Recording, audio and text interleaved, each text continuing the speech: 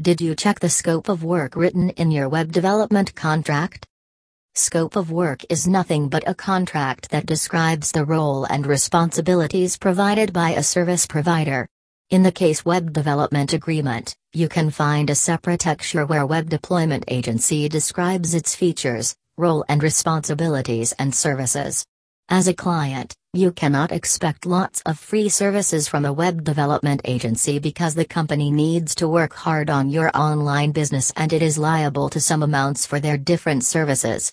You can ask for some freebies to your web developer, provided you have a good relationship with the developer.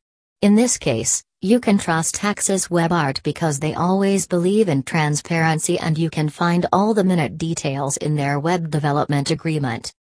You may require some software to run a website and you need to discuss such technical things with your web developer.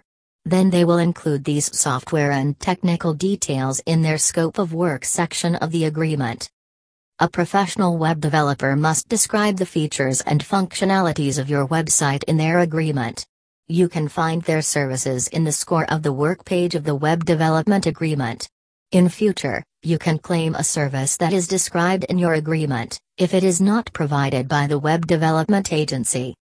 You should not miss any clause of your web development agreement because there are some hidden parts where you can find some technical terms.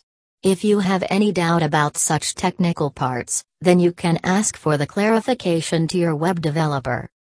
Apart from that, you can find other details like delivery dates, software update schedules, designing technology. Web developer can use templates or customize your website with codes, payment terms, breakup of the cost and project details in the scope of work section.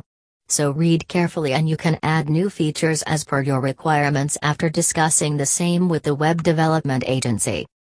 It is better to add separate section for payment details in the web development agreement because you can easily locate the products and their prices from this section. So ask your web development agency about their payment structure and tell them to add a separate sheet with payment details in your web development agreement. As a web development agency, you must maintain the clarity of your agreement and you should describe the terms and conditions of the web development agreement in a simple language. In this regard, Axis WebArt play a vital role because they always maintain the highest level of transparency in their agreement, and you can check their previous works, clientele, and web development agreement before you sign the contract.